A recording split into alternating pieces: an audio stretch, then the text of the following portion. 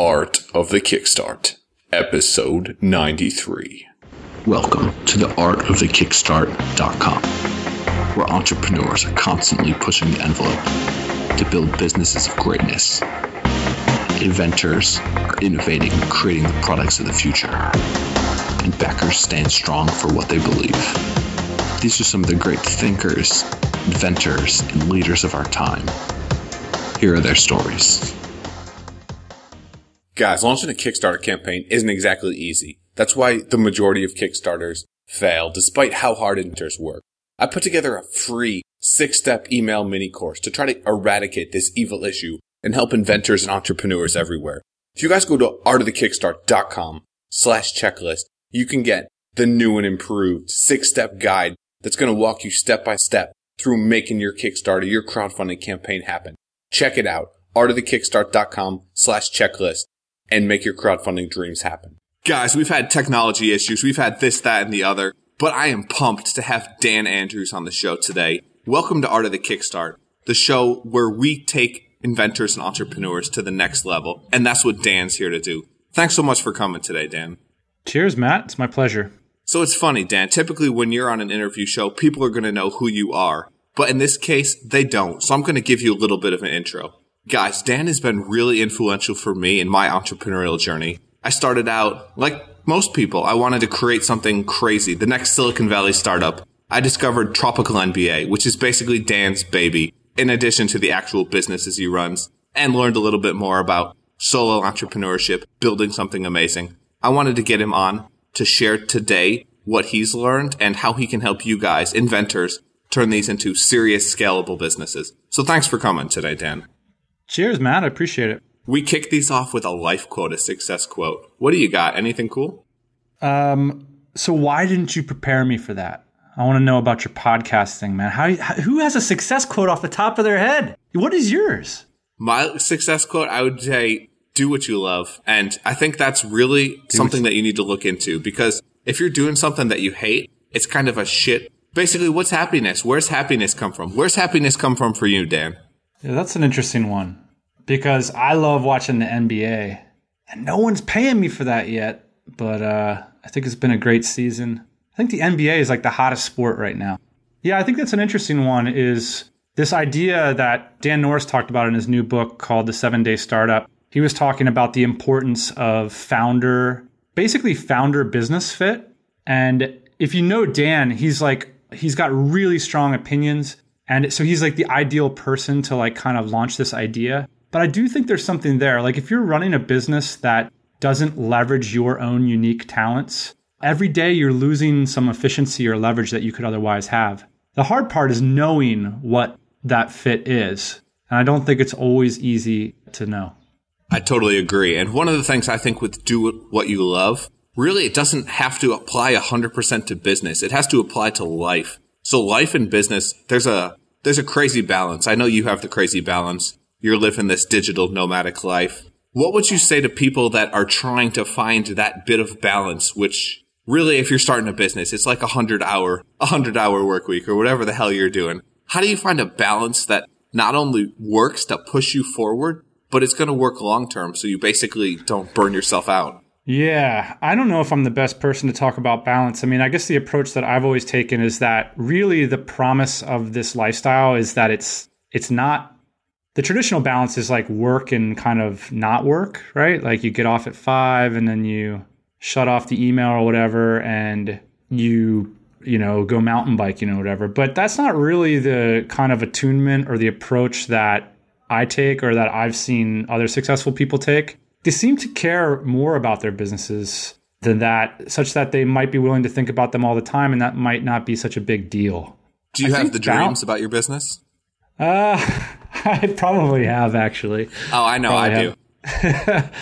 Yeah, I don't know, man. This is a tough one. I don't really have any clear idea, except that work-life balance is traditionally talked about, like leaving the office at the office. I think that we're looking for a more integrated approach when you're talking about lifestyle businesses, which is a business that you want to think about, and it's okay if it comes home with you.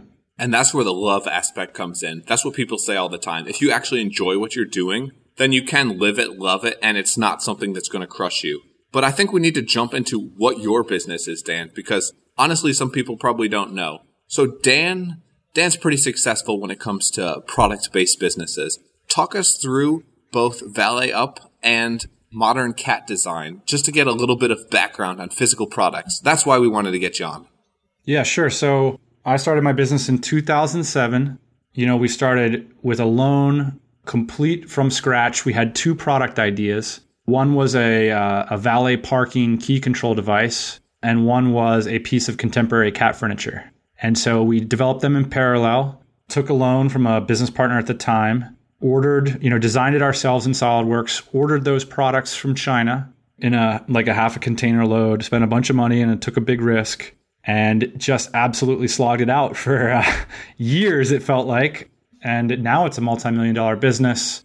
We've got ourselves in a good groove. I think we have 15 employees now, a warehouse in California. But it was a hard run. It wasn't like an overnight success or anything. I mean, we definitely didn't have a lot of that balance for the first 3 or 4 years. I'm not so sure we have that balance now, to be honest. But at least we've made it to the point where, we're earning more than we earn back at our corporate jobs, and we're saving for retirement and growing a good business.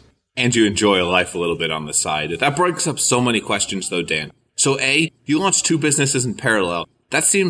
Everyone tells me that's a terrible idea. What are your thoughts? I don't know, because the problem is that you don't know what's going to work at the beginning.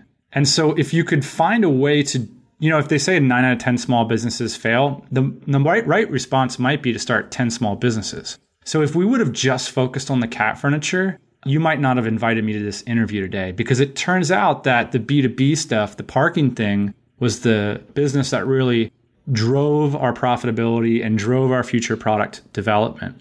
The cat furniture stuff is just a funny story and a cool looking product, but it never got us to that, $1 million sales a year or helped us to develop a future product. So, if I just would have focused on that, maybe I would have given up or thought that I wasn't a good entrepreneur or whatever. So there is a lot of chance that comes into this stuff. There's things that you can't predict ahead of time.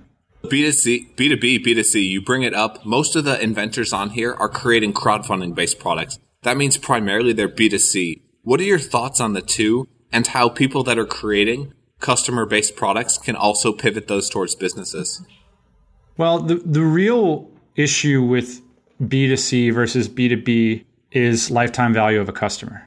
And so if you create a widget that you're going to sell for $15 a pop, that's going to be really difficult to have a budget in there for marketing, for staff, for all that. A lot of people that I'm seeing on Kickstarter have success. They're doing like more prosumer products. So products that they can charge hundreds of dollars for. Consumers that are like super interested in a space. And so they'll hang around, maybe make repeat purchases. I mean, that's really what B2B is all about, right? Is high dollar value sales and repeat sales. So if you can find a consumer market that has those attributes, then it might not be a bad thing at all. But we see it with people trying to develop apps in the App Store. I mean, if you got to get 100,000 people to sign up or thousands and thousands and thousands of people to buy your product in order to make it a success, and you don't have a bunch of money built in for marketing, it's risky. That's all. I'm not saying it can't work. It's just risky. Let's talk that. Let's talk sourcing and material costs. What kind of margins or markups do you need to have to be successful? This is where a lot of inventors struggle, is they're creating a product and they'll just say, okay, this cost me $10 to make. I want to make a little bit of profit on this. I'll add a value. How do you go about pricing products? So double whatever you think you can charge for it and charge that is one heuristic. And another one is 4 times the cost, the landed cost. So that's the kind of margin you're going to have built in if you ever want to go to retail. And even if you're going to go straight to consumer, that's going to give you margin enough to market and support the product. So yeah, if you're landing a product for $10, sell it for at least $40. Just a rule of thumb. So when you say landing, that means your cost after shipping it to the US, right? Yeah, that's like in your warehouse cost. Okay, so this is something taxes and all. That's something I want to get into because I'm currently working on developing my own product. I'm working on sourcing it. And this is a big challenge that a lot of people have. For sourcing, do you go Alibaba? Do you go just business connections that you have? What's your strategy when it goes to actually sourcing products for product development? What's your product, by the way? So Dan, basically this is what I'm building. It's a laptop case / sleeve that converts into a standing desk. So imagine a typical laptop sleeve, neoprene, whatever it's made out of. Instead of something like that, it's going to be a bamboo hinged boxed, similar to a hardcover book in the way it opens. And if a hardcover book, imagine the pages are cut out where people have those hidden little treasure troves to hide money, etc. That's where you'd put your laptop.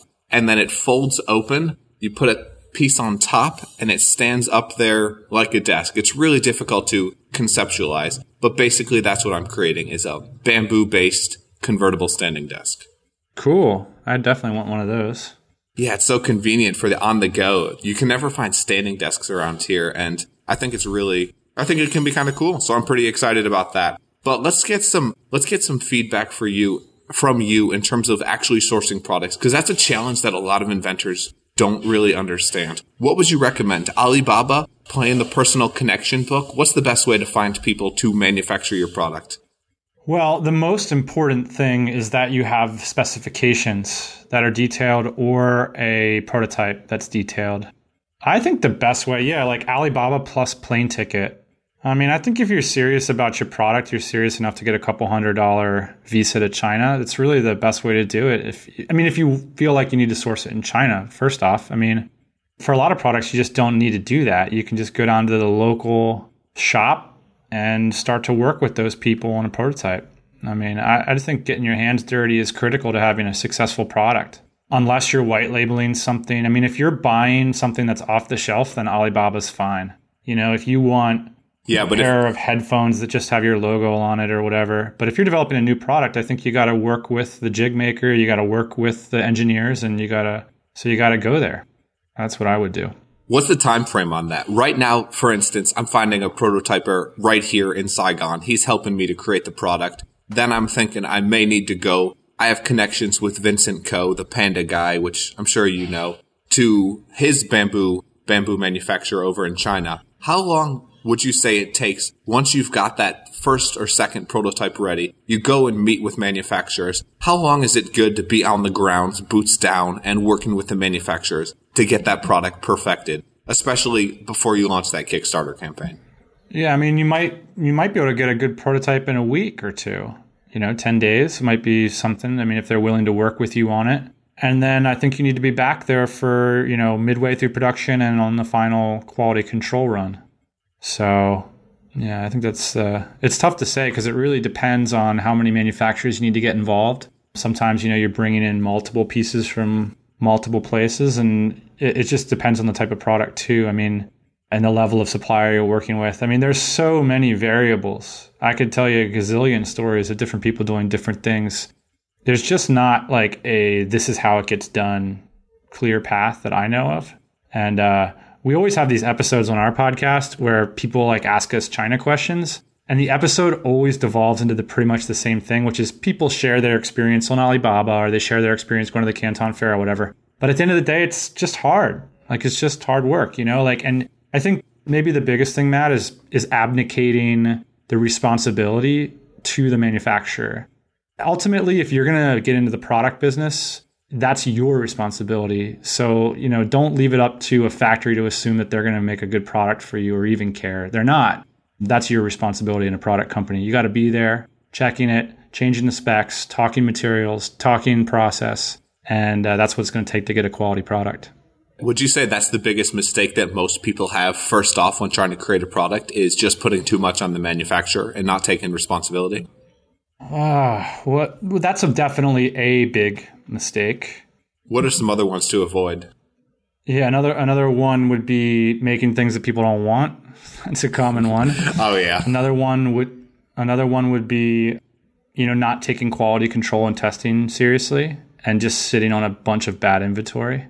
That can happen quite a bit as well. So speaking of sitting on inventory, you've got a lot of experience, especially through the podcast and everyone you've worked with, in different areas of business, specifically product-based businesses. So let's say someone out there, I run a Kickstarter campaign, I crush it. What do I do next? Talk a little bit about the strategies of retail, wholesale, and e-commerce, and kind of where you see each fitting in to different types of products. I'd love to pick your brain on that. Well, if you're starting on Kickstarter, I just think that retail, this would be another mistake that people make. I think retail is really seductive, but I've rarely met somebody who's had their product in like a Fortune 500 retailer that has anything good to say about it. So it's just incredibly expensive and difficult and risky and low margin to do those things. So you might think that getting your product into, a place like Petco or Staples in your case would be like the big win, but it can end up being a pretty terrible thing because you might have to fund it. For example, they might put you on 180-day terms. If the inventory doesn't move, you might have to buy it back. So I think thinking that traditional retail is going to be a kind of a savior or the end, I think that that's something that we thought when we started our cat furniture business. Yeah, you were going hard for Petco, right? Yeah, we really tried to get that into Petco, and in retrospect, I'm just glad that it never went down. It never went down like that. So that's that. In terms of e-commerce and Kickstarter, I mean, if you had success on Kickstarter, keep kickstarting. I think one of the other mistakes people make is that they try to diversify a little early. If you're having success with a particular channel, I think it makes sense to see how far you can take it before you start to diversify out and do all the things you're, quote, supposed to do. I think you're really good at the things that you're supposed to do. So that's what I want to jump into. So people out there that are creating products, a lot of times they have great ideas. But what would you recommend in terms of building a team? Also potentially with founders. I know you and Ian work extremely well together. You're the ideas guy that really interacts with people and builds the brand, while Ian's a great product designer. How do you find not only a co-founder, but then the team that you want to build around that to turn that product-based business into something that can scale? Well, the biggest mistake people make with team is that they assume that, the old hiring maxim of hire people that are smarter than you means hire people that can do things that you don't know about. So I think it's a big mistake is people try to hire in expertise into their business. Like, for example, I don't know anything about PPC, therefore I'm just going to pay a lot of money for somebody who says they're good at it. Or I don't know anything about sales, so I'm just going to hire a salesperson that says they're good at it. This is very often a huge cash risk and a mistake. Again, it's getting back to what works for you, and as the entrepreneur, forging that precedent, turning it into a process, and then hiring people to repeat that process that worked in the first place. Because every business is different. You can't just find some blowhardy salesperson and plug them into any business and see an improvement in sales. Yet, if you hang out with entrepreneurs, you'll hear them say it all the time. If I just paid $65,000 a year plus X commission, if this person sold X amount, they'd pay for it. That's very often a red flag. And so I think if it's worth hiring for, it's worth doing yourself first, improving it, turning it into a process, and then backfilling in staff that way. So let's say you suck at sales. How do you get better at that as a founder? It's tough because at the top of the show, you said do what you love. And I think one of the tricky things about entrepreneurship is that people see the benefits of it and they forget that entrepreneurship itself is a skill set and it might be one that you don't enjoy. And so I find this a lot with actually aspiring entrepreneurs. And you said that a lot of people in your audience are inventors, and it might be a good kind of gut check moment. If you don't enjoy entrepreneurship, then it might make sense to find that business partner that has a track record as an entrepreneur, someone that can fulfill the duties of managing people, managing money, managing process. Because that's fundamentally what entrepreneurship is about. It's not about this great idea or that great idea. It's about, hey, there's going to be 15 ideas over the next 5 years and somebody needs to consistently execute on them. That's an entrepreneur. Exactly. And the execute's the thing that we all have challenges with, but that's the only thing that sets you apart from other people. I want to jump into the launch round now, Dan. How's that sound? Welcome to the launch round, where we take our guests through a series of rapid-fire questions geared towards unlocking the inner inventor and entrepreneur in all of us. Get ready to blast off and unlock your inner potential. Let's do this. Dan, first question for you. Business books, life books. Recommend some epic ones. Okay, so since the theme of this episode might have been, what is entrepreneurship, as opposed to being an inventor, being a product person, whatever, I think Work the System is a really critical read in terms of understanding how process in businesses work and what actually makes up a business. I think that Mastering the Rockefeller Habits by Vern Harnish is a book about scale, about process. And so those would be two business books that I'd recommend. Life books, where do you want to start? I just finished this book by, I'm currently sad, Matt. I finished this book called The Winds of War, and the second follow-up book was called War and Remembrance by Howard Wook. And it's an incredibly epic, moving tale of probably the most impressive story that humanity has ever told, World War II. So that would be my recommendation. World War II is incredible. Guys, check that out. And Dan, you're big on podcasting. That's really, you helped change my life. I'm going to say that. So podcasts out there, not only your own, but others as well. What's worth checking out for people in terms of what we've talked about and you think could be really beneficial for these type of creatives? One of the better ones in this space would be Terry Lynn's Build My Online Store.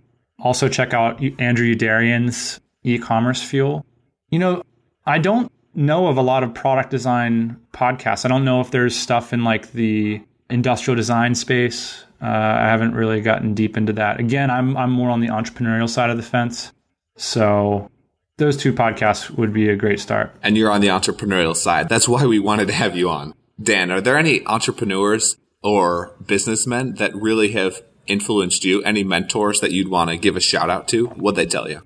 One of the ones that I read a long time ago was this book called Maverick by Ricardo Semler. And that's really a book. When you ask me about life books, one of the ones that always pops up in my head is The Old Man and the Sea. And part of the reason is it's about grit, and it's about doing things that are worth doing in and of themselves, not just necessarily because of the results that you're going to see. And I think that Ricardo Semler really is a visionary and incredible entrepreneur.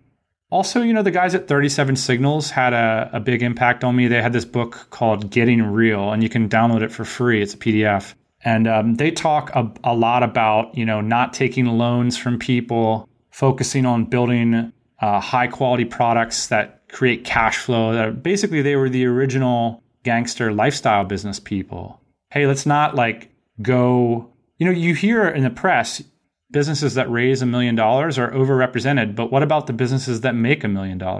Well, those people, they don't go out and tell everybody about it, but those are the types of businesses that I want to grow. Something that doesn't require me to manage a gazillion people or get interviewed by the New York Times every day and keep the hype going and keep my investors happy. How about just a good, solid base hit? You know, how about just making $250,000 a year? And I think that that's really the businesses that I got attracted to, and that's what Getting Real is all about. Hell yeah, and that's what we're all excited about as well. I gotta say, you were the person who really helped me see that from the Silicon startups. I was literally listening to TropicalMBA while working at Airbus in Hamburg for an internship. That's kind of, yeah, I totally wanted to send it in. It was Lifestyle Business Podcast at the time. But I think you guys are doing something really amazing. Let's get into you guys as we start to wrap up. Where is the best place for people to learn more about you? Learn more about the TropicalMBA? Learn about building a business from freaking anywhere? Yeah, well, the Bible is a 4-Hour Work Week by Tim Ferriss. That's probably, you know, if the whole idea of a lifestyle business or digital nomadism or location independence is foreign to you, then I think 4-Hour Work Week is probably the best way to start. TropicalMBA is a website that we created in 2009. It's kind of like if 4-Hour Work Week is the blueprint, you know, TropicalMBA is kind of like the bill of materials. You know, it's kind of like you need to understand the plan before you'd understand TropicalMBA. So it's probably not a great introduction. It's more of like, okay, you're sold on this idea of location independence. You understand how time, income, and mobility work together as a system. You understand that wealth isn't reducible to money. So now we're interested. Okay, TropicalMBA.com. Gotta say, I found you guys before 4-Hour Work Week. 4-Hour Work Week feels a little bit stale. Yeah, Tim Ferriss killed it, but I think people are really starting to catch on. What are some of the benefits you think of location independence, especially for people trying to create products? How can people make both work together? There's a lot of ways. You know, Jimmy and Doug from Manal, they gave a talk at one of my last events, and they were talking about, you know, using mobility as a competitive advantage. It's not, you know, location independent doesn't mean location arbitrary. So If you can live anywhere, make sure first off that, you're tax efficient, live somewhere that inspires you, somewhere that you love, get your best effort. And also, when you have a manufacturing run, go to your factory, press some flesh, check your stuff into the port, hand deliver it, if it's your first production run. So yeah, I think you can use it strategically as well. One of the biggest ways it's really emerging is in hiring, Matt. You don't have to hire people in an office anymore. And so it keeps you competitive. You can hire the best people at the best cost, where they need to be, where they want to be. So you get more out of your staff. So I think there's just a myriad of ways that we can utilize location independence to build swifter, lower cost, more powerful businesses. Yeah, it's definitely changing the way people do things. And outsourcing helps you get your campaigns launched, your businesses built, and keeping your prices down. Dan, it's been awesome having you on. Sorry it's been such a 60 minutes ask, here's the questions, answer. It hasn't flowed as easily, but I'm pretty pumped. I think it's been a pretty solid interview. Where's the best place for people to check you out? Say, hey, thank you for coming on and sharing a little bit of business insight. Well, come to this blog post. I'll be there. Answer any questions people have, and you can follow me on a TropicalMBA all across the web. Guys, you should do it. Check out TropicalMBA. Dan, him and Ian usually are kicking it around. You'll get a little bit of insight and a little bit of fun every single podcast episode. Dan, thanks for coming on. It's been awesome. You've given me some definite things to think about and some great advice in the past, and I know that other people are going to be inspired by this as well. My pleasure, Matt. Awesome. Thanks, Dan. Hey guys, I'm your host, Matt Ward, and I want to thank you for tuning in to another episode of The Art of the Kickstart, where we believe inventors, innovators, and entrepreneurs are changing the world and bringing humanity forward into the future. If you liked the ideas in this episode, or you're interested in learning more about crowdfunding and how to kill it with your own Kickstarter campaign, you can check out more at artofthekickstart.com. And if you've been listening to the show, love the episodes, but you're not subscribed, that's got to change. You can go to artofthekickstart.com/iTunes or /Stitcher and get the episodes delivered magically to your phone. And if you like the show, I would love you forever if you leave a review on iTunes. It helps more aspiring inventors and creators out there find the show and find the information they need to kill it on Kickstarter. Until next time, thanks for tuning in, guys, and have an absolutely epic day.